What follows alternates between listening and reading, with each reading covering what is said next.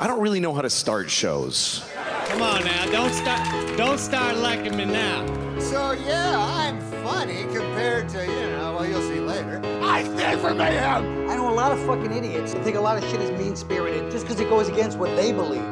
But the relief of comedy is it takes things that aren't funny and it allows us to laugh about them for an hour. We got a purple suit to buy and a gigantic coffin. Why are you laughing? Evening, everybody. Welcome to another episode of Why Are You Laughing, a history comedy podcast. And today, I am pleased to introduce to you Nathan Fielder's Nathan for You. Really only the third TV show we've covered, although I guess there are some others that would qualify as TV episodes. Obviously, all the late night stuff we've done, I guess you could say Tom Green and Jackass, stuff like that are considered TV episodes. But as far as TV shows we've focused on, we've done Seinfeld, The Simpsons. We also did South Park versus Family Guy, but that's a little different than what we're doing today. Mm-hmm. So I think the official full history of a television show, Nathan for You might seem like an odd one to do in that order. You would think maybe All in the Family or a historic show like that. But to me, what Nathan for You did is kind of in that pantheon of innovation, which is a word I like to use a lot on this program. I really think it's one of my favorite shows, you could probably argue ever, but certainly of the last 10 or 15 years.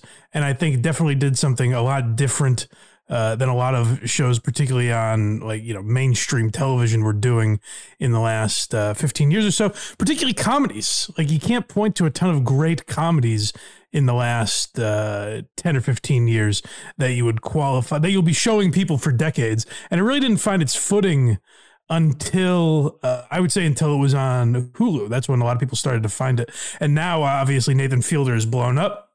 Maybe eventually we will talk about Nathan Fielder's career in full, because I enjoyed The Rehearsal. I've heard good things so far about The Curse that is on right now with Emma Stone. That was another reason I wanted to talk about Nathan for You, is a lot of people are talking. I see Nathan Fielder trending a lot on Twitter and all that stuff right now. And I don't know, that in your professional estimation, Craig, do enough people appreciate Nathan for You? Because I really think of it as a show that you could qualify as one of the greats based on how different it is. There's not a lot that's necessarily in its category.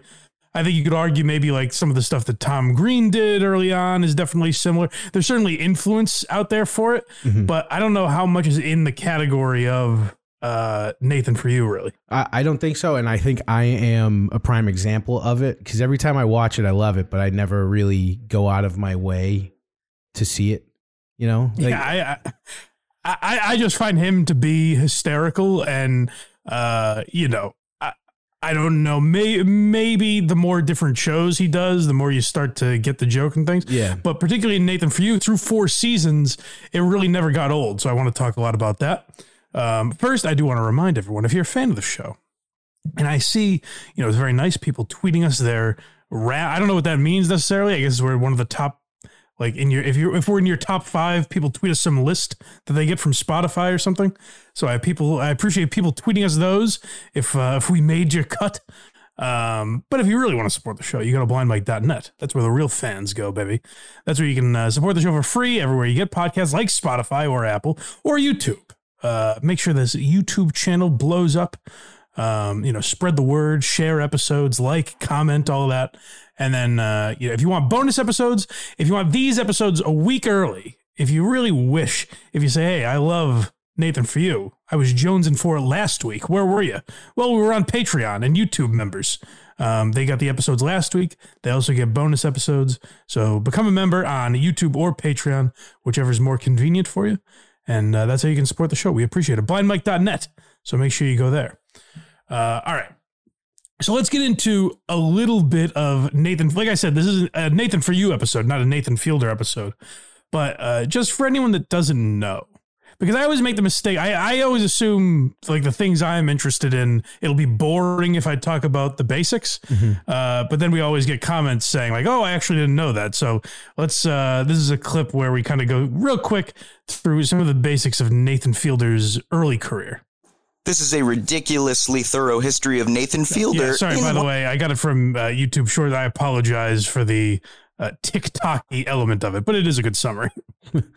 This is a ridiculously thorough history of Nathan Fielder in 1 minute. When Fielder was 13 years old, he joined the Vancouver Magic Circle with a friend of his, and it was just the two of those children and a bunch of old men. That same year, he was transferred to a large public school. He ended up joining the improv team where one of his partners, Seth Rogen, said it was not even on the table that he would act like he was burning in lava. In 2005, Nathan moved to Toronto. He bought a video camera and made hundreds of experimental video shorts. When he screened his shorts, he realized that people were laughing more at his mannerisms than the actual jokes. His shorts eventually got popular enough that in 2007 he was recruited to join a show called This Hour Has 22 Minutes, where he was given an interview segment called Nathan on Your Side. In 2009 he became a writer on the Comedy Central show Important Things with Dimitri Martin along with John H. Benjamin, then joined the cast and writing crew of John Benjamin Has a Van, and while he was there, that's when he pitched Nathan For You to Comedy Central and became the Nathan Fielder we all know and love today. It's funny. Sometimes we talk about people and we're like, oh, I can't believe, like Gary Shandling writing on Sanford & Son. You're like, boy, that's weird. I wouldn't expect that's where he started. Nathan Fielder's early work all makes a lot of sense. And even after Nathan For You, like writing for Sacha Baron Cohen's Showtime show makes perfect sense. Like him working with Dimitri Martin and John Benjamin, that seems to really fit. The one thing I did find interesting is he did go to school when he was young with Seth Rogen and Evan Goldberg. He was in improv with Seth Rogen.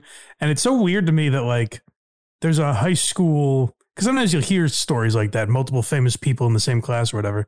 It's weird because like Seth Rogen's become a strange case to me now where he's a great example of someone that's gotten swallowed by Hollywood and just feels like his political opinions are much more important than they are, rather than his actual comedic chops. But for my childhood, like if you're talking Superbad, Knocked Up, Pineapple Express, all those movies, This Is the End, like Seth Rogen had a generational run the same way Will Ferrell, Adam Sandler, Jim Carrey did for like kids of those generations. Like my guys, I would consider Seth Rogen and Evan Goldberg. And in his high school, there just happened to be another comedic genius that went on into a totally separate career of Seth Rogen. Like, I think Nathan Fielder appeared in like Neighbors or something, but they're not attached to each other in any way. They just happen to be from the same town, I guess. They happen to loosely know each other. Yeah. And they've done, like, I've seen Seth Rogen did like an interview with Nathan Fielder and talked about him in interviews and said like when he was young, he was definitely hilarious. But when Nathan Fielder spoke of Seth Rogen, he basically said, I was a weirdo who was into magic and Seth was more like traditionally accepted as funny, which I think makes sense if you look at both of their comedy. Yeah. And you can go back actually and look at things like Seth Rogen at like 16 doing stand up and he's like crushing. When I was listening to Nathan, he said Seth started stand up at like 13, I think. Like he would sneak into open mics and stuff. It's crazy.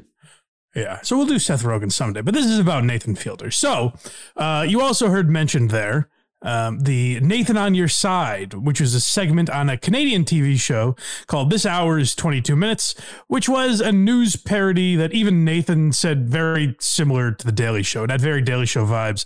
And I think even when you watch these clips, you'll see a lot of similarities to The Daily Show. And as I was watching these, I realized like Jon Stewart and The Daily Show don't get enough credit for this sort of style. Like I think of Ali G, obviously, when you're talking about like kind of mocking interviews, mocking like 60 Minutes or something like that. But the Daily Show actually also did a great job, and this feels very Daily Show. I'm actually surprised, given his Comedy Central background, that Nathan didn't pop up on the Daily Show. But this is the segment called Nathan on Your Side that eventually spawned Nathan For You. What should a consumer look for when purchasing an MP3 player?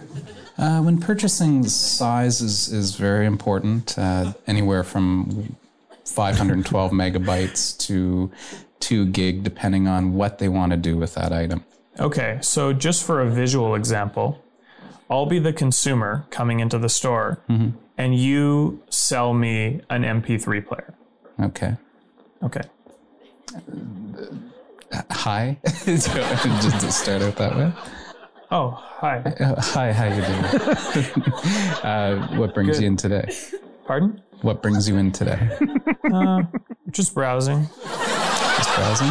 Have you seen the new iPod MP3 players available? Oh, yeah, I'm not really interested in an MP3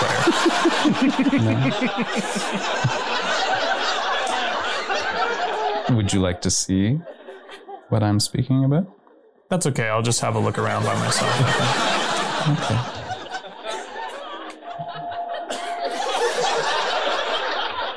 If you have any questions at all, just ask. I'll be here. Okay, sure. Thanks.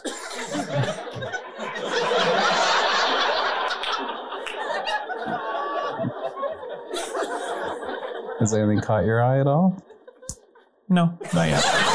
Not yet? Would you like to listen to an MP3 player? That's okay. I'm really not interested.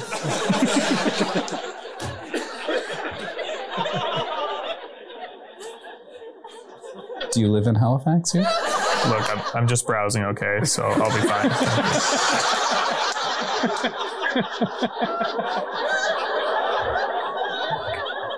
This guy hates his life. Hi, my name is Daniel. What is your name? Sorry, are you interested in like a date or something? I don't know why you keep coming up and chatting with me. I said I'm just browsing. Have a look around. Absolutely.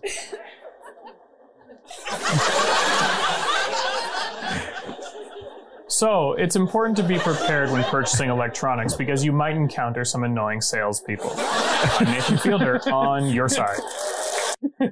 So, I mean, to say very Nathan for you is an understatement. Like that's exactly what he did on the show, basically. Yeah, that's the show.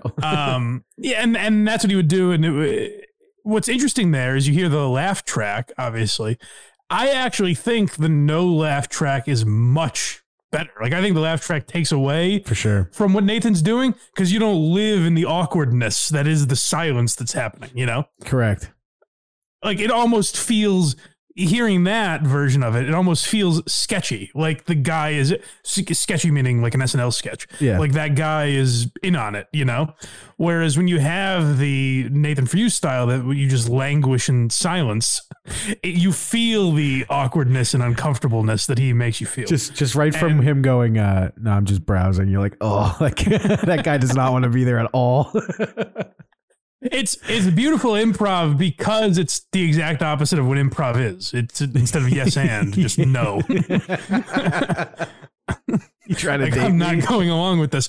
And that's why, like, you know, I saw some stuff from that Showtime Sacha Baron Cohen thing, but you would think like the pairing of those two would be so amazing. And like there was some funny stuff in there, but like you would think the pairing of those two would be revolutionary because those are the two best guys at it. Like Borat and Ali G and Nathan For You would probably be, I mean, you'd have to think like Mount Rushmore of just making you feel awkward in comedy. Yeah. It'd be those three and Andy Kaufman, I would think. Definitely. That's a good. By the way, I'm aware that Ali G and Borat are the same guy. I just wanted to make that clear before I get comments on it. Did we do a coaching tree actually on the Kaufman episode? Because that's exactly what it would be, is those two. I definitely mentioned Sacha Baron Cohen. I think I did. I shouldn't say definitely, but I don't know that I mentioned Nathan Fielder because these two guys are obvious descendants of Andy Kaufman, and that's what I was talking about. Where like Kaufman, while at times I think we said this in the episode, but too much was discussed of like how insane Andy Kaufman was, where I think he was just a little off the wall guy that liked making people feel uncomfortable. I don't think he was this megalomaniac that like the movie like Jim Carrey depicted him as. But what he did do is open the door for guys like Nathan Fielder that found a different way to make people laugh and make people laugh at the awkwardness rather than some sort of set up punchline or a character or something like that. So we have one more from Nathan on your side, right? Yeah, the real estate. Yeah, let's hear that. Is now a good time to buy a home? Mm-hmm. Yep. Interest rates are stable now. You can still get a good rate. So it is a very good time to buy. Okay, so this is a new home that we're in right now. Mm-hmm. What room is this? The master bedroom. And what would go on in here? Pardon? Like if a couple bought this place, what would they do in here? Well, it's the master bedroom, so this is where the people would probably purchase a very nice bedroom set. Yeah, but what else?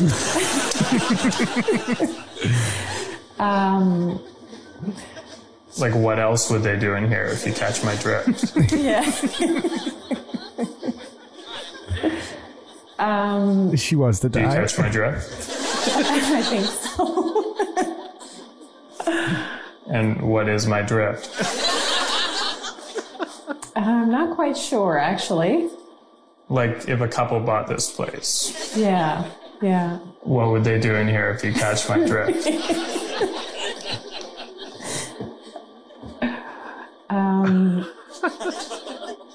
What would you do in here? What would I do in here? Hmm. Well, I'd probably be alone. You know, find a way to enjoy myself, if you catch my drift. Okay.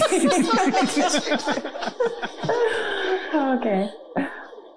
I don't think I have any other questions. It's funny because it's just a statement on like how polite or uncomfortable people are. Whereas like in reality, if you broke it down, if this woman just said like, "Oh, you're implying like if they would have sex in here," is that what you're trying to say? Yeah. And then the conversation's kind of over. or Nathan would be like, "Oh God, I didn't mean that," something like that. Right. But like it shows off how uncomfortable we are. We're like, "You're a stranger. I don't want to talk about this with you," when in reality it's not that. We all know exactly what he's referring to. We all caught his drift. Yeah, we all caught his drift. But there's just such a discomfort in saying that he's exposing with these interactions. It's so funny too, because if you're just listening, she will not look at him throughout this whole thing. She's looking up, down, left, right. And that's always my favorite part when thinking about these, because at this time, obviously, Nathan Fielder's not famous or anything. No one knows who he is. So the idea that these people think they're just on some like Canadian news program, like local news or something like that. Mm-hmm. They're like, what is this guy doing? This is never going to make the air. What is he doing? He's great. I've always, like I said, I watched season 1 and 2 of Nathan For You. And then I stopped, and I don't know why. Yeah, so, well, I was the opposite, actually, because I was still in college when Nathan For You started. Mm-hmm. And I would watch, South Park or whatever I was watching that on Comedy Central. And I would see commercials for Nathan For You. And the way they market it, and I'm not even sure this is their fault, but it was like this, dramatic music. Like it made it seem like it was going to be this hardcore, program. And then at the end, they just have Nathan For You go, "Hi," in his kind of like sheepish voice. Yeah. And when I see those commercials, like I said, I'm not even sure it's their fault, but because my instinct was like, "Oh, I get it. He's weird. He's awkward." But then so I didn't even really give it a chance for a while. And then once you do, you realize like, oh, he's brilliantly funny. Like the stuff that he's doing, it's not just like Flight of the Conchords, who I liked when I was a kid.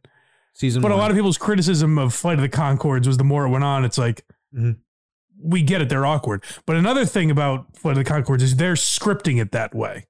Right. Like they're scripting the awkward interactions. Whereas Nathan Fielder is going out into the world and probably failing a lot. I'm sure there's a ton of footage they couldn't use because the guy got the joke or knew who Nathan was or something. Yeah. So that to me is more impressive. And that's why Borat is such an amazing film. And I don't think it's weird. You almost don't think of Borat as like a movie, like a comedy movie. Because when I think of my favorite comedies of all time, I go, Superbad, Tropic Thunder, or whatever. Borat often slips my mind because you don't even really think of it as a movie because it seems like a different work of art. And that's what I was saying at the beginning of the episode with Nathan For You is like, you don't think of this as a sitcom, certainly. Like, there's not even really a defined genre because so few people are good at that, I think. Yeah, and that was a perfect description of Flight of the Conchords too, because it was awkward, but like you said, it was they're creating the awkwardness, and there's some of that with The Office as well, where it's like, you know, and I think that's why Curb seems more natural, because there's an element of that with Curb, but it's improv. So yeah, like 90% of it. There's a little more, at least the feeling of naturalness to it. And season 1 of Flight of the Conchords, it was awesome. I loved it, but they had those songs written and then wrote the show around that. And they admitted that too, where they're like, we had to write all new songs. We didn't expect a second season, honestly. Right. So they did season 2 and they mapped it out and then had to write songs around that instead. So it was backwards. That's why it wasn't as good. Right. But yeah, no, like the balls that he has to stick to and not break character. Like the episode where he goes camping with people on a mountain so they can save like 30 cents on gas. Yeah. Well, it's just so uncomfortable. Here's the thing. There's an intangible to Nathan Fielder that you could not coach, you could not teach anyone. Partially because a lot of what Nathan Fielder makes Nathan Fielder funny is his voice and his temperament. Correct. That a lot of people don't have. You couldn't just take even someone who's really funny. I don't think you could coach them into doing this well. Never. Because they would break, or there would be times where they wouldn't be as awkward as Nathan is just kind of naturally being. Like, this is an exaggerated version of who he actually is in some way. Yeah. So that's impossible to duplicate, I think. Whereas there are forms of stand-up that I think you can kind of learn what's going to be funny. You can learn how to write a joke more so than you can learn to do whatever this is. I think Francis Ellis could pull it off, possibly. He's got like that. I don't know enough about his. He's always very monotone. His volume's different, but he's very monotone, and that I think that's the key to Nate. He's always on the same level. Well, subconsciously, probably what made me think of doing this episode. Like I said, I know The Curse is very popular right now, but also we had our friend David Collins from David Collins' 30-minute half-hour show on the Blind Mike Project. Why do you bring him up? And like he stonewalls you. Oh, man. It's weird. Like, you can't get him to break. And I think that's an ability. And we'll see one example of Nathan breaking ever so slightly later. But, like, his ability to stay just stone-faced in these moments is pretty incredible. It's insane. Absolutely insane. But next we have the BS Report, and they're talking about The Idea.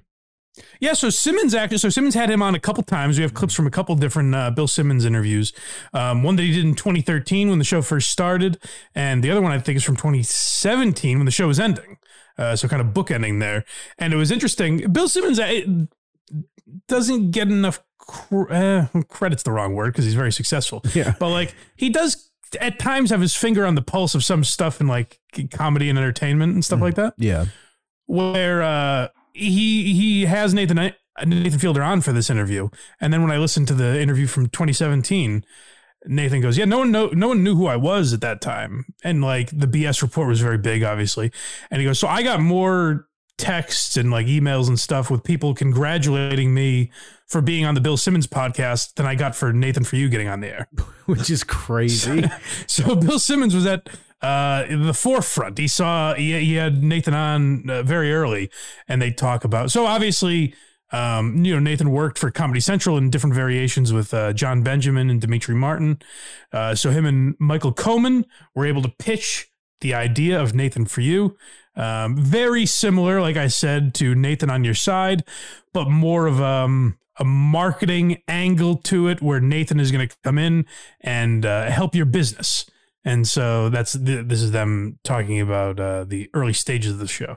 After I was done on that show, I pitched, a version of this show to Comedy Central, and then Michael and I figured out what's a way to add more elements and make it more interesting. And we like the marketing world. I think is a very fun area to make fun of. And I went to business school. I did my undergrad in. I did a Bachelor of Commerce degree before I started doing comedy. Yeah. So I've always wanted to kind of make fun of that world a bit, because that mindset and that attitude is fun to go in, where you're thinking of the world in a very specific way. It's all about promoting, and sometimes the focus in that area is like people people put less emphasis on, wait, how does this idea make the world a better place? And it's more about, well, this will help business. And that's the important thing. And I think that attitude is kind of destructive and weird, but it's fun to emulate that maybe. Yeah. And he also talked about how, not too far before that, you have the housing crisis and Bernie Madoff and a lot of stories in the news like that. And he said what was interesting about a lot of those is like a lot of it involves people who were essentially being polite or like going along with something or afraid to say no or afraid to speak up. Yeah. Because like you kind of just go with the flow, especially if you think you're making money or something like that. Right.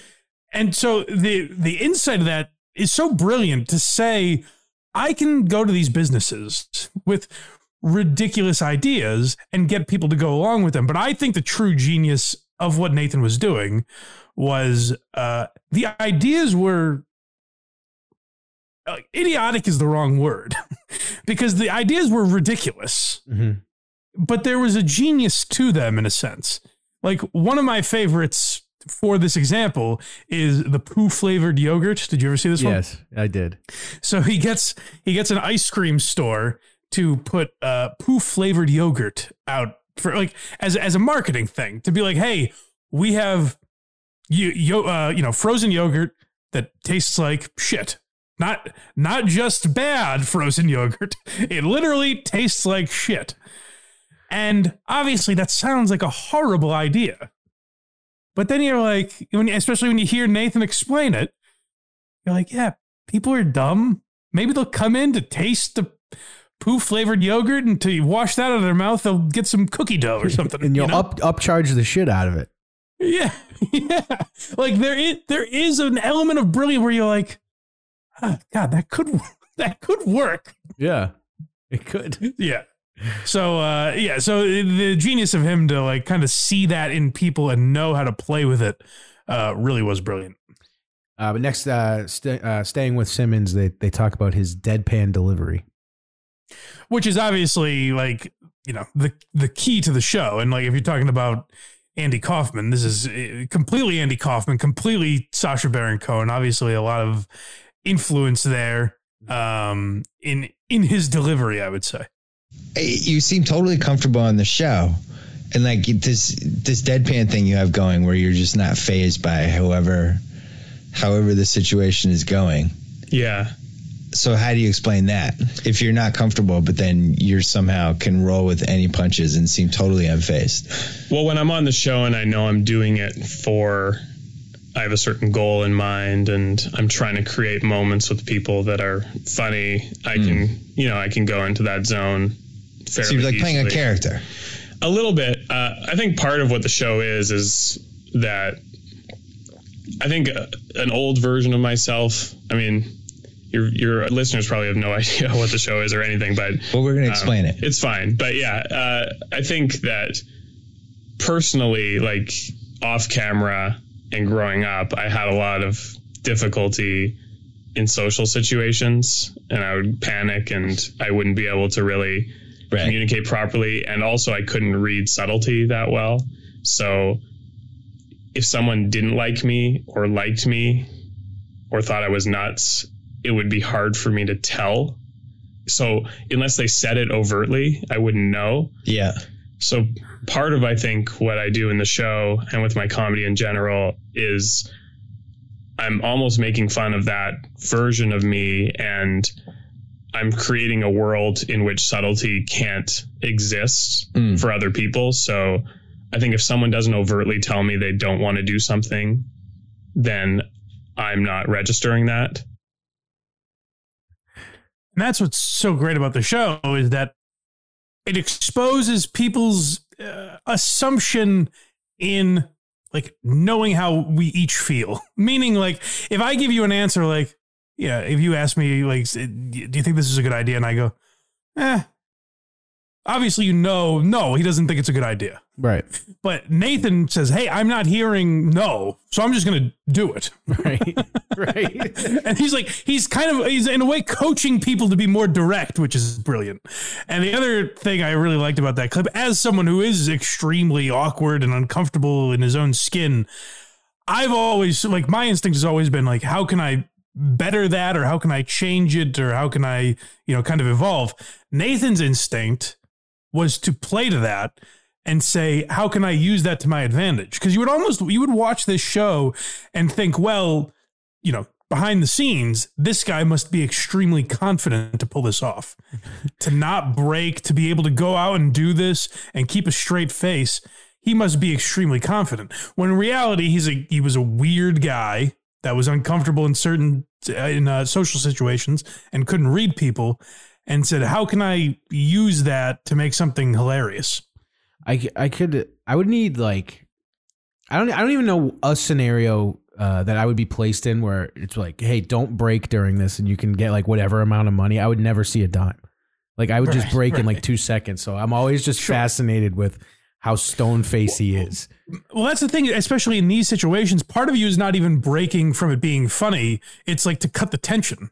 Right. Like, if if you're staring at a person in awkward silence and the other person's staring at you back, just out of discomfort, eventually you'll laugh or something. But that's why he's the perfect guy for it. Right. But even like the real estate video we watched when he's like, I'd probably do something, myself. You catch my drift? Just the fact that he immediately just knows to turn it into the exact same thing. And at every point you would say, I'm just kidding, or I'm messing around. Right. He continues the bit. Right. Which is, it's perfect. Next we have them talking about nice people.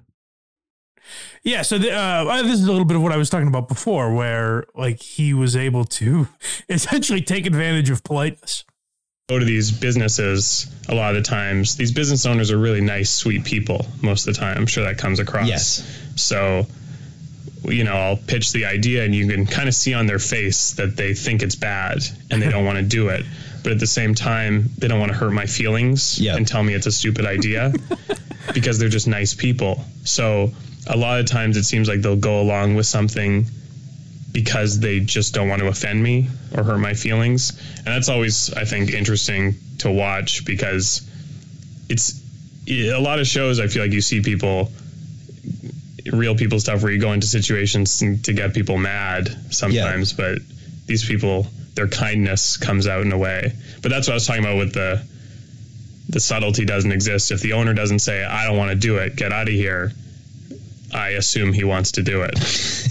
Even if his face is kind of like, oh, okay. And I always wonder how they get people to go along with these things, because obviously you have to sign away certain rights and things like that to be shown on these shows. And also, like, with Impractical Jokers as the example, they're big enough to the point, like when they were here in Boston, they sold out the Wang Theater multiple shows, which is a 3,000 seat venue. So you would hear that and ask yourself, well, if someone's walking down the street and Sal Vulcano walks up to you saying something insane, wouldn't you be like, hey, you seem familiar? Right. But what kind of across the board, these guys, so what I've heard a lot of these people that do hidden camera shows and things like that, what a lot of them say is just, you'd be surprised how much, people want to be on TV for some reason. Right.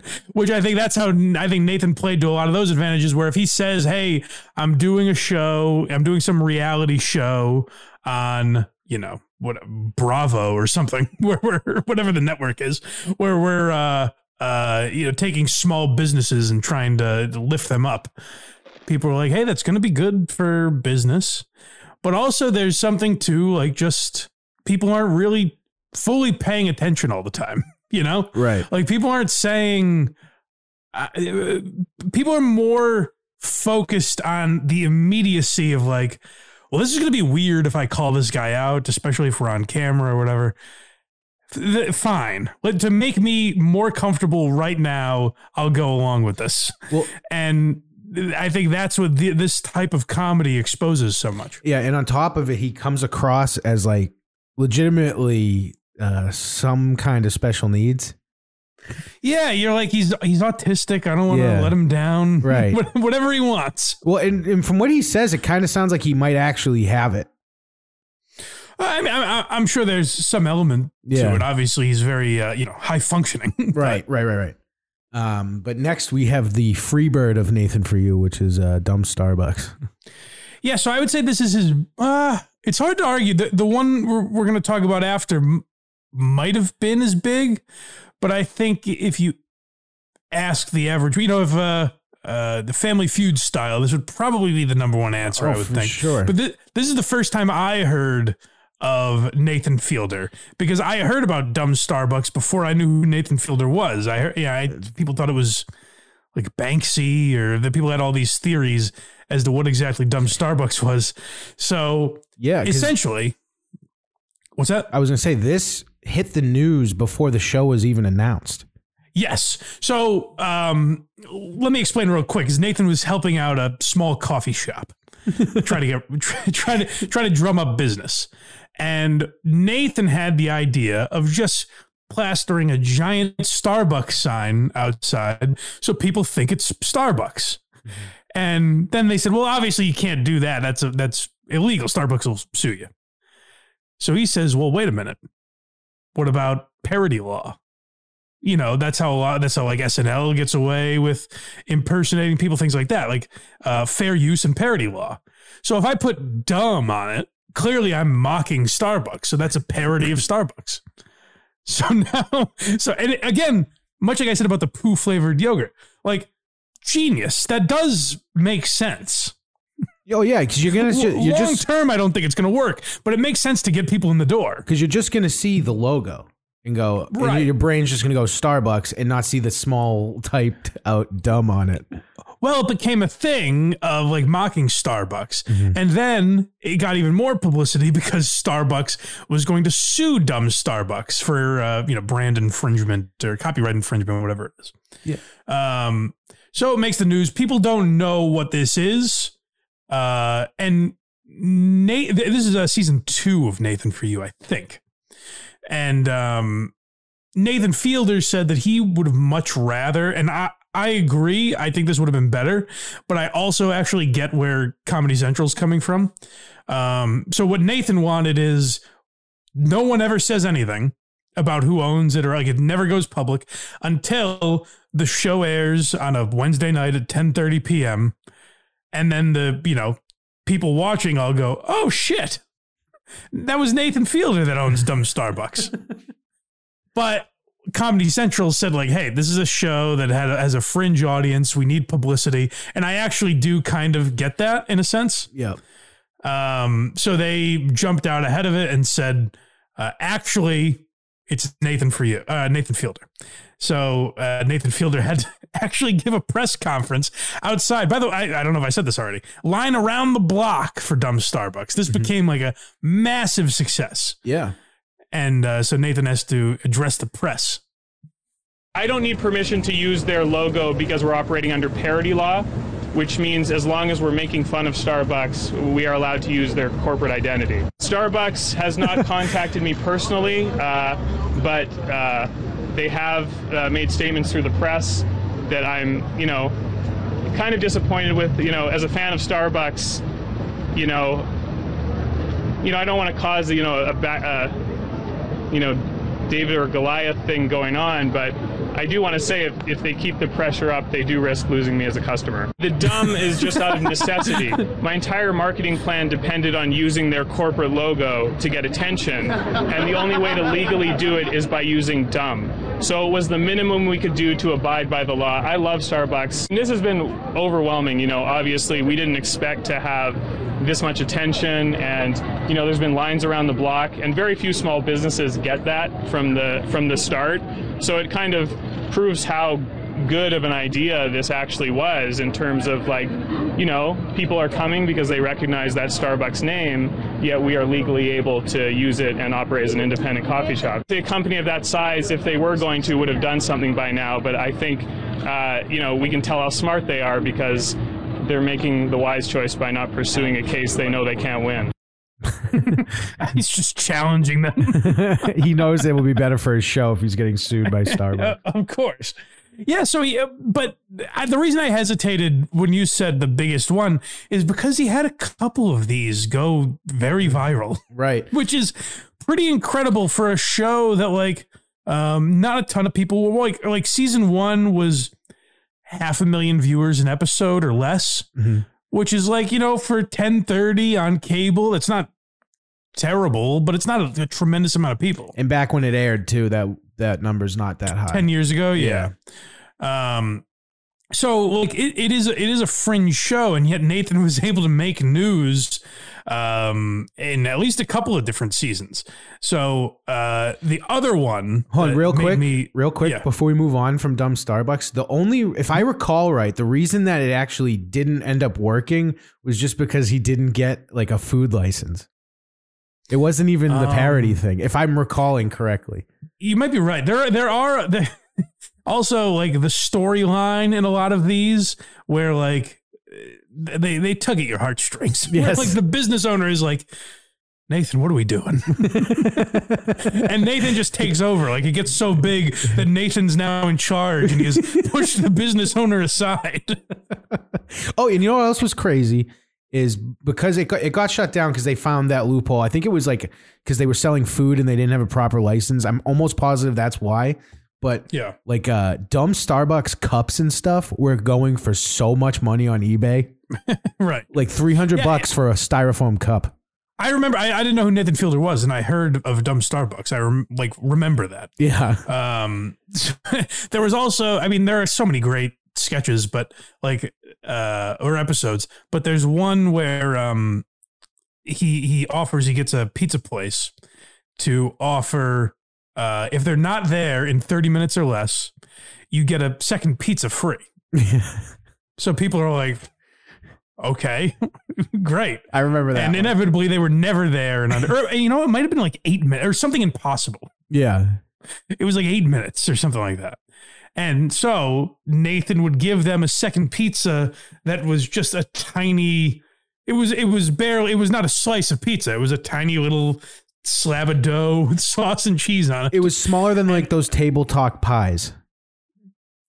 Yeah. And so he had these like marketing ideas that were on some level, like with any pushback, you would say these aren't going to work. Mm-hmm. But at first glance, you're like, okay, that'll drum up some. I see what you're going for. I get what you're doing. So I mentioned the other viral video. Well, let's hear Nathan talk about it first, and then we'll get more into it. So, would you title the quip? It said pig rescues. You know, it does warrant a little more setup. So this one, Nathan is helping a petting zoo. He's trying to get more business for a petting zoo. Yeah. And he said, well, you know, what's popular right now is viral videos. That's just a great form of marketing.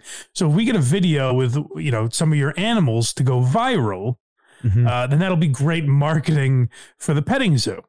So he wants a pig to save a baby goat. That's the idea of the video. Yeah. And so they set up like with scuba divers and all these camera tricks and all this kind of stuff, that a pig saves a baby goat from drowning. Like pig jumps in the water and saves the baby goat.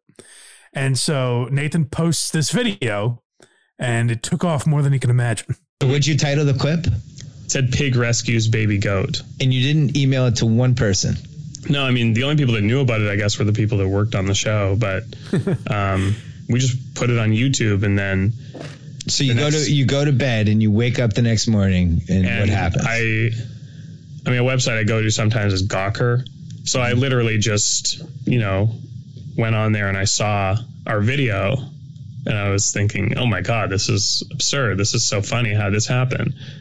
And then I saw on Reddit, or someone told me it's all over Reddit. I guess people were posting it. It was up on the front page. And at that point, it's kind of scary because, okay, this is a bit out of our control. Then I got to work and someone said, oh, I saw that on CNN. Someone who didn't actually know about it, that it was fake. Yeah. And then we saw it on all these morning shows. And then that evening, it was on the nightly news with Brian Williams. That was my favorite part. Because you would think they would have had editorial standards. I think this is before Brian Williams got canned, right, for his own fabrications. But this is interesting. And Nathan also said, I think he told the New York Times, like, he goes, what's interesting is if we set out to make journalism look ridiculous. Imagine what we could have done. No kidding. You know what I mean? Like this, the intent of this wasn't get a bunch of people to misreport it. It's like, let's see if we can get, 250,000 views for a fake video. And this was back when, like, you see a video, you assume it's real. Unlike today that I have to, like, look up 17 sources to make sure I'm not getting deep faked. Yeah, I mean, fake videos certainly existed 10 years ago. Mm-hmm. But yeah, you're right. It's not like there wasn't a whole where now we'll play clips on WATS Thursdays at 6, by the way, folks. We'll play clips on there where people are like, idiots, you didn't know this was fake? And I'm like, I guess I didn't assume it was. I don't know. Right. Like, and now you have to assume that everything's fake. Yeah, so now you kind of have to assume anything could be fake, whereas back then that wasn't necessarily the case as much. But yeah, like the intention was not to make CNN and NBC report on this and have them look silly. Video ends up getting, 7 million views. And that's when the episode aired, I think. Now I don't know how many it has. But like before people knew it was fake, it had about 7 million views. And it goes crazy. It's all over the news. And like I said, Nathan basically said the most interesting thing. And that's got to be a scary element too, because, people have said before, what's eye-opening is when something journalistically, something in the news, whatever, is reported about you, like even on a much smaller scale, but like I was mentioned in Julie DeCaro's book and she lists me as like Kirk Minahan's co-host or something. And it's like, that would have taken 3 seconds for you to look up, and it was published in a book. And so it makes you kind of realize, like, oh, I wonder how many things that book gets wrong. And then it makes you think, I wonder how many things every book gets wrong. Right. So with like Nathan Fielder, he's like, oh, CNN and NBC and, the Today Show and Good Morning America and all these outlets are getting this wrong. That must be the level of effort they put into everything, which is astonishing. I just looked up the video on YouTube. Mm-hmm. It was posted 11 years ago and is averaging 1 million views a year still. Oh, good. Well, this is the other thing they talked about, where what's crazy is, look at how many people have seen that video and think about how many people have watched Nathan For You. Now, again, Nathan Fielder, like The Rehearsal was very popular, and this Emma Stone show is very popular. Nathan Fielder's trending often. I think a lot more people know who Nathan Fielder is than when Nathan For You was on the air. But so many more people saw that video than have seen Nathan For You. Right. There are people out there, and I don't know the number, but a percentage of that, however many million at this point, a percentage of them, if you said, hey, I wonder if a pig has ever saved a baby goat, they would say, as a matter of fact, I've seen it. Right. You know what I mean? And they'll just go through life assuming that they saw that and it was real, and they tucked it back in their memory, and they might not even remember that they saw it at this point. But if a pig and a baby goat get brought up, they'll be like, hey, I saw a video where one was saving the other. Well, so it has 11 million views right now. And you got to assume, so like, what did you say? Like 500,000 people might have watched an episode? Yeah, but even let's say 6 million people have seen Nathan For You at this point. Yeah, I was 10 million. There's still a million people. Right. I was going to say like 2 or 3 million probably have seen the show at some point. Right. Yeah. So it's just fascinating to think about. But there's a little more on this viral video, right? The debate. Yeah, so this is what was interesting is conversation. Not only is the news covering it, conversations started to pop up around this video, and this is what Nathan also found interesting. The craziest thing was this debate that started online where people were saying it was people were using it to prove their mandates, where kind of vegans were saying, like, see, this proves that animals are more intelligent than humans, more intelligent than we thought. And science blogs were posting it and saying, this is proof. A lot of people were saying, like, we're terrible to animals, and this here proves that animals are smarter than we thought, and smarter than us. And people were saying a human wouldn't jump in to save that goat, but an animal did. So it was crazy, the people that congregated around it and used it as kind of a tool to sell a point, which was maybe the funniest part, that no one's actually really talked about, So you validated all of these people's feelings about different things, but yet it was a totally fake video. Yeah. And it was interesting to see that debate happen. That's pretty cool. Yeah, I know. So, and I mean, how often do we see that now in the news all the time where people get so worked up over these things? And you know what a great example, this just popped in my mind. A great similar bit to this is in Aziz Ansari's last special. It was like after he got canceled for the thing that was ridiculous that he got canceled for. Mm-hmm. But he came back and did a Netflix special. And he did an apology right out of the gate and then kind of slowly walked back that apology throughout the special, I thought, is how I took it. And he has one great bit where he talks about, I forget the specifics. I forget if he says the New York Times reported on it. And I forget if he says Pizza Hut or maybe just a generic pizza place. But essentially he brings up this news story where a pizza place made a swastika out of pepperonis on a pizza. Yes, they did. And the person that got this pizza, took a picture of it, puts it on social media, calls out the pizza place, says, I can't believe, these racists at this pizza place put a swastika on my pizza. And then a debate started online where some people said it was a swastika, some people said it wasn't a swastika. And then he asked the audience, he goes, how many people here think it was a swastika? And, a portion of the audience cheers. And he says, how many people think it wasn't a swastika? And the rest of the audience cheers. And he says, what's interesting about that story is it never happened. I just made it up. And so he suckered the audience into believing this thing that taking a side. They took a side. The audience took a stand on this issue that he just made up. I thought that actually did happen. Huh? I thought that did happen. No, Craig's even believing it now. Which is even more of a statement on all of this. But that's my point is like what's brilliant about it is like you get people so with their heels dug in on this issue and it's something that's entirely fake. Yeah. And so people are saying like this is what pigs can save goats. And meanwhile it's just Nathan Fielder and a scuba diver making a city video for Comedy Central. CNN June 29th, 2020. Couple receives pizza with pepperoni swastika. Interesting. I don't know when that's. I mean, this is not the time or the program to get into this. But I just want to prove I did see that. The punchline to the Aziz bit was that it didn't happen. So that was I think that might have actually come out after the special. I was gonna say I think that also was after the special. But next we have Cry Wolf. So this is one of the fascinating things from Nathan for you is I mentioned it in the pantheon of Seinfeld and The Simpsons and these great shows. It also had a spin-off. So let's just play this clip and I'll tell you more about it. Investigate.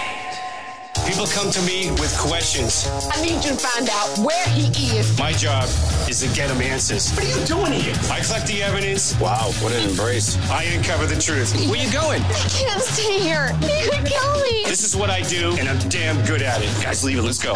I'm not going to lose him. Let's go. The question is, are you sure you want to know? Cry Wolf, all new.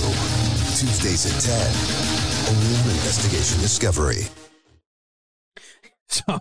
So that guy was Nathan Fielder's private investigator, who I believe Nathan Fielder says now hates him. But he did get a spinoff out of it. But the way he was brought into the show was this guy had, Nathan kept mentioning what horrible Yelp reviews he had. And the guy's like, what is that? What is Yelp? Just Google me. Don't look at Yelp. Don't worry about that. But to warrant hiring this man, like Nathan Fielder wasn't sure about his qualifications. So he said, I want you to follow me for a day. And if I think you do a good job, you're hired. Mm-hmm. And Brian Wolf's private investigator says, easy peasy, no problem. But what Nathan did is hire like 8 lookalikes. So people that look like Nathan were just leaving his house at all hours of the day and coming back to his house. He had like doppelgangers just swarming his home. So this guy couldn't keep track of which one was Nathan. Again, so brilliantly done. Very funny. Yeah. And there was also So what Nathan did later is there was a security guard involved in the show that was also very funny. His name was Simon. And they tried to because this Brian Wolf guy got a reality show and then ended up kind of turning his back on the show. Nathan tried to get Simon a reality show called Simon Sees. And it was about a security guard who was very focused on large-breasted women. I'm surprised that didn't work out. There were so many great characters on this show. Like one guy who they brought back, they did a dating show where Nathan wanted to, kind of get better at interpersonal relationships and dating. So he held like a fake bachelor show where he obviously is the bachelor. Mm-hmm. And to make it seem realistic for the women, they obviously had to make it look like a real show. So they hired a host. So they hired like some actor that thought he was hosting a reality show. And meanwhile, he was just introducing Nathan to these women. But then like they ended up bringing him back. So that guy ended up hosting like a 1-hour special they did before the 4th season. So like they ended up using some of these guys. There's also a guy, I'm blanking on his name right now, but a guy that worked in Nathan's office that he used a lot. He tried to find him love. And we'll also get to Bill, who was in the finale in a minute. But a lot of great characters developed through Nathan For You. People that you really felt for. You felt for everybody. Yeah. Next is Wire Walk. Oh, so this is interesting. There's also an episode where he had to, do like a trapeze walk, basically. And watching that, I thought he's like able to pull it off. And I thought watching it, you just kind of assume like, well, he was into magic as a kid. Maybe he practiced on the trapeze or something. Maybe he has some sort of skill, or maybe they got a stunt man or something. But what he's talking about here is why the show was so authentic and well done. Yeah, when we were coming up with that episode, that was actually an idea we had in the 2nd season of the show. And we didn't really have the resources or time to execute it properly. So we like put it on hold. And when we started to do the 3rd season, we were like, okay, we knew we wanted to do that. Yeah. So we had kind of thought about it, and I started training like very early. But in the initial discussions, I remember we talked for a while about there's got to be a way to do this where I don't have to be the one wire walking, because it's such a waste of time for such a small, like it's one part of one episode. And to learn this is like everyone we talked to, they were saying like it takes like 2 or 3 years to kind of really do it at that scale where you can do that. And so we couldn't figure out a funnier way or another way to do it. So I just started working at it, and I started like doing it while we were shooting and writing. I would like train on the weekends. Isn't that what makes the show great though? Is that you went all in on this one event that was a small part of one episode, and you spent 9 months training to do it. Yeah, and that's kind of the secret sauce there. Yeah. So, and that's hit the nail on the head there, where like, yes, you could have gotten a stunt man of some kind to do that. But, and maybe we'd be none the wiser in the episode. But we're also not talking about Nathan Fielder in the same way like we are today. And I don't think he has the reputation around him that he does. Because what made that show great was the 100% dedication to it, to making it authentic and putting Nathan in these sort of situations. If you put a stuntman in that situation, it's not the same. It doesn't have the same feel to it. It probably would now, because we'd be like, oh, that's so Nathan. man. Well, that's the thing is it's hard to build up to that, I think. But there is an element now where it's like anything he does, you're like, oh, good job, Nate. You're a genius. I can't question you anything. Can't break that reputation at this point. I can't question anything you do. That's true. Next we have him telling a late night story. Oh, so yeah, we'll play a clip and I'll tell you why. It might seem boring at first, but I'll tell you why I included this. This is him on Jimmy Kimmel. I get off the plane, I get my luggage, I get my rental car, I go to the hotel, and when I open my suitcase, my jaw literally drops because none of my clothes are inside. But the bag is mine, so I'm like having this weird thing where I like don't understand. I realize what happened. It's like someone had the identical bag to me and I took it. And it's a big problem because, like, my suit for the wedding was in my bag, and I'm literally in shorts and a T-shirt. Okay. Like, you know, yeah, like literally. Travel in your worst clothes because, like, if the plane goes down, you know, you're not going to get blood on your nice clothes, you know? Yeah. So he's doing this interview, and he's kind of doing it. I will say the one thing I found interesting, like I found a few interviews where he's like in character, but I was able to find some, like you hear him with Bill Simmons, and he's like, oh, he's talking like a regular guy. Yeah. What I found interesting in this Jimmy Kimmel clip, like the first time I saw it, I was like, oh, he's being like charming. You know, it's a typical talk show guest where he came in with a wacky airline vacation mix-up story. You're like, oh, that's interesting. That doesn't strike me as Nathan Fielder. And then when you see the episode on Comedy Central, there's an episode centered around this where he gets invited on Jimmy Kimmel. And he say, you know, he's worried his stories are too boring. So what he does is he makes up the perfect late night talk show story. But he doesn't want to be exposed as a liar.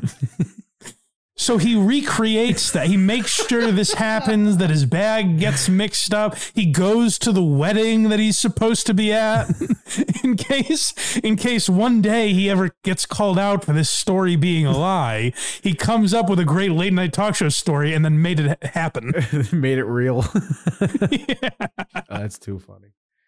So it's so well done in the sense that he's taking things like that's something too, where it's making fun of these fairly generic late night pre-interview setup talk show moments and just like kind of exposing what that is. Like, oh, well, let's try and create one of those, which would obviously be ridiculous. And then you see how ridiculous that would be. Right.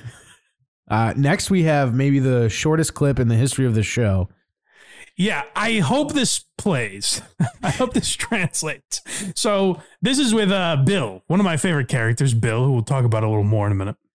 But Bill was a Bill Gates impersonator who ended up being used a couple more times on the show. And then the more Nathan used him, the more you realize how crass he is. So he's talking about having relations with a woman. And this is the one time I saw Nathan break, because there's an episode we're about to talk about where you're almost like, I'm not sure if this is totally set up. And this is a moment where you're like, oh, okay, maybe Nathan is realizing this is who this Bill guy is when he's talking about, you know, betting the ladies. I hate to use that term. You got to know what you're sticking it in. Jesus, Bill. You never, in the history of, like, if you haven't seen the episode, maybe that clip doesn't make any sense to you, but you never saw that in the 4-year run of the show where Nathan's like Nathan's the one that's taken aback, where he's like, Jesus Christ. He's getting Nathan. You got to know what you're sticking it in. He's getting Nathaned by this guy. Yeah, maybe. So Bill, well, first, what's our next clip? I don't want to give too much away about Bill. The greatest intro ever. Oh, yeah. So while we're talking about segments from the show, it's one of the hardest laughs I've gotten from a TV show maybe ever. Is the first time, like, so I binged these on Hulu. I may have seen one or two when it was on Comedy Central, but the real like watch through I did was when it was on Hulu. So I'm just binging these. And then this episode called The Claw comes on. And this is just how the episode starts. And I think it's the greatest television intro of all time. Good evening. We're coming to you from the historic Elysian Park in Los Angeles, California. Now, every week on my show, I challenge people to take big risks, but some have been critical that I never take risks myself. Well, tonight, that's all going to change. Over the past month, I've been learning how to pick the lock on these police-grade handcuffs. Why, you ask? Because tonight, I'm going to take a bigger risk than anyone has ever taken on television before. In just a few moments, I'm going to be handcuffed to this solid steel frame, and I'll have exactly 90 seconds to free myself before the claw on this robotic arm undoes my pants, exposing me to an audience of children. If that happens, an LAPD officer is standing by to arrest me for indecent exposure. We've all seen escape artists risk death before, but tonight, I'm going to risk something even worse. Becoming a registered sex offender for life. And what you're going to see tonight is 100% real. Welcome to Nathan For You. This is the Claw of Shame. There's just something great about not expecting that and hearing like risking becoming a sex offender. This is Nathan For You. when he goes exposing myself, you're like, oh, that'll be funny on TV. He goes to all these kids and they're just sitting there to a group of children. And then throughout the episode, like obvious, I have to assume they have it set up so it's not actually going to happen in that way. Yeah, like their kids aren't actually there or something. But through like as you're watching the episode, you're like, he's getting close to getting his pants pulled down. And these kids are all intently looking on. But that's again that deadpan delivery. Like, you couldn't just put someone else in that show and have it be anywhere near as funny. It's not possible. I mean, trying to film that scene, I would break every single time. Right. Yeah. And I'm saying even there are other comedic geniuses that couldn't pull that off with that delivery.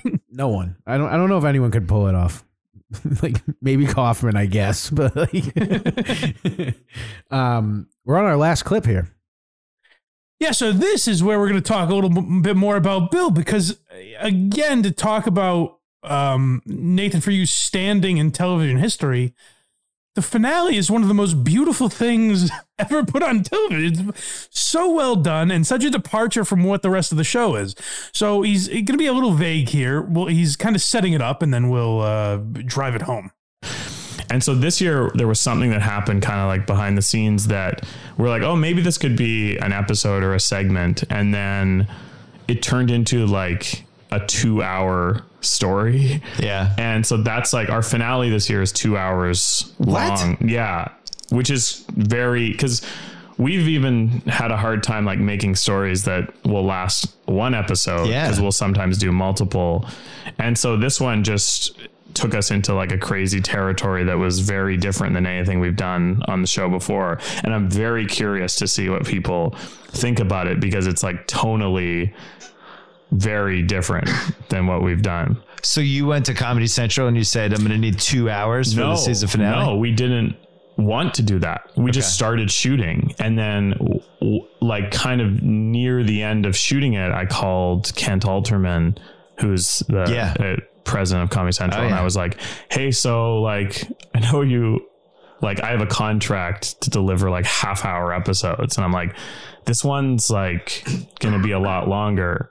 And he's like, well, how long? And I'm like, I think it might be like 2 hours long.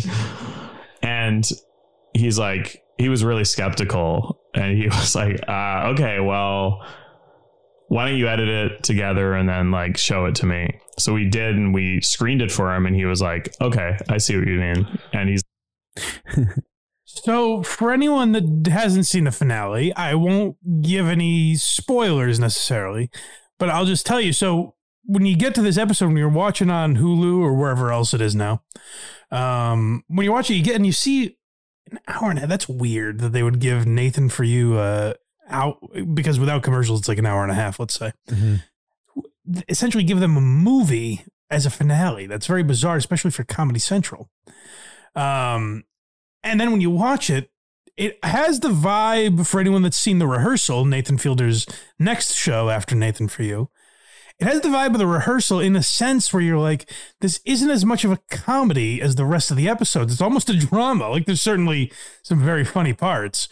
But what it is basically they realize Bill, who is the Bill Gates impersonator, Bill has a long-lost love that he's been opining for. And Nathan helps him reconnect with this old love. He hasn't been able to get in touch with her, and he helps them reconnect. And then along the line, he kind of realizes that maybe Bill hasn't been entirely truthful with him about some things. It's a fascinating episode of television. It's like one of my favorite finales ever, which you're not expecting from this show. You would think it would just be another, Nathan would think of a wacky way to end the show. But you weren't expecting essentially a movie. Yeah, like a slightly crazier story. than normal. Right. Yeah, or something like he has some wacky plot to end the show, Right. you know? Right, that he somehow got someone to agree to. That you're like, He gets "There's no himself way." canceled or something like that, you know? Right. But no, this is like, it tugs at your heartstrings. It's beautifully done. You know, I always wonder with this stuff, like how much of it is real, because there are times where you're like, this person has to be in on it to some extent, or there has to be some editing going on here. But, you know, I don't really care because it's so well done, you know? Right. But yeah, it's like one of my favorite finales ever. But I think partially because you're not expecting it to go where it goes, but it really is great. Everyone should check it out. Hulu. Go to Hulu.